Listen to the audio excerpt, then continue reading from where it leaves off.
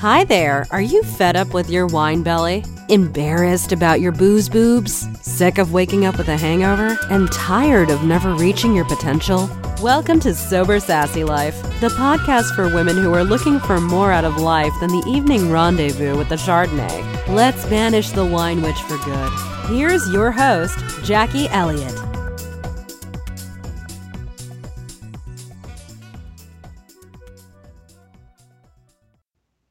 Hi everybody, and welcome to today's podcast.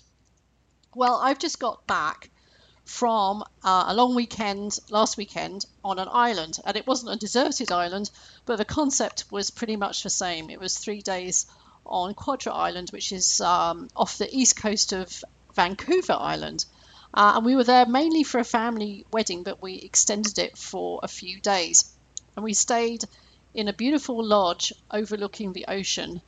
And the best thing about it was that there were no TVs in any of the rooms and extremely limited Wi-Fi. And I also accidentally on purpose left my phone on the kitchen table at home. So it was 3 or 4 days where we were completely disconnected from the media and from the outside world.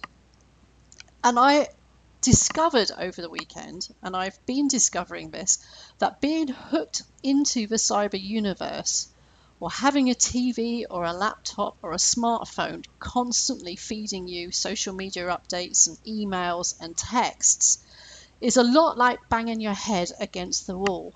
It just feels lovely when you stop. It's so true. Silence is golden. And we don't realize that we're surrounded by a constant buzz and vibration of our phones and the hum of the fridge, a murmur of a TV, and that low-level white noise that invades our space all the time.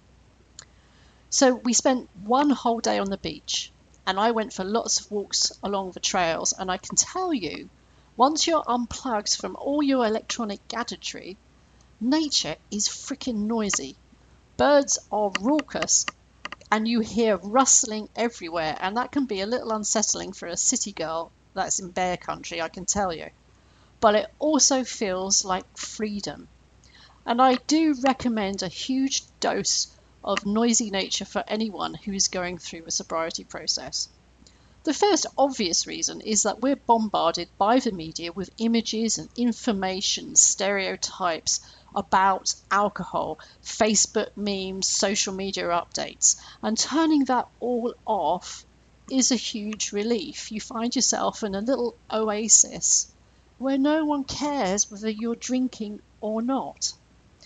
And then there's being in nature itself, and you don't have to be a conservationist or environmentalist or a tree hugger to appreciate sort of the wonder of a natural world, and it definitely put me in my place, because I walked through the forests on Quadra Island that are thousands of years old, and those forests will still be there, providing we don't screw it all up, in another 1,000 years' time. So is my alcohol dependency problem really that big of an issue in the great scheme of things? And I'm not trying to diminish anyone's problems here. I just think that occasionally it does us good to look outwards instead of inwards and acknowledge that whatever happens, the sun keeps shining and the world keeps turning, and we need to put it all in perspective. And if anyone ever has a chance to stand by the ocean as waves crash down, that really puts us completely in our place. The beauty and the magnificence and the destructive force of nature, and we're seeing results of this sadly in Fort Mac, northern Alberta right now with the wild forest fires, should remind us of our basic insignificance. Lastly, there's a lot to see and do when you're poking around a forest or scrambling over driftwood on the beach. In one afternoon, I learned about 2 different types of gulls, I saw a porpoise, and I ate sea asparagus.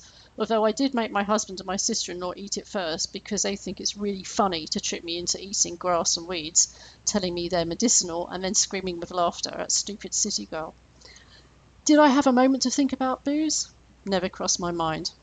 And I know that we're all at different stages, but I do believe that just a few minutes a day in a park in the middle of a city, a walk along the river, a day out in the country, just a regular escape can be like a mini holiday.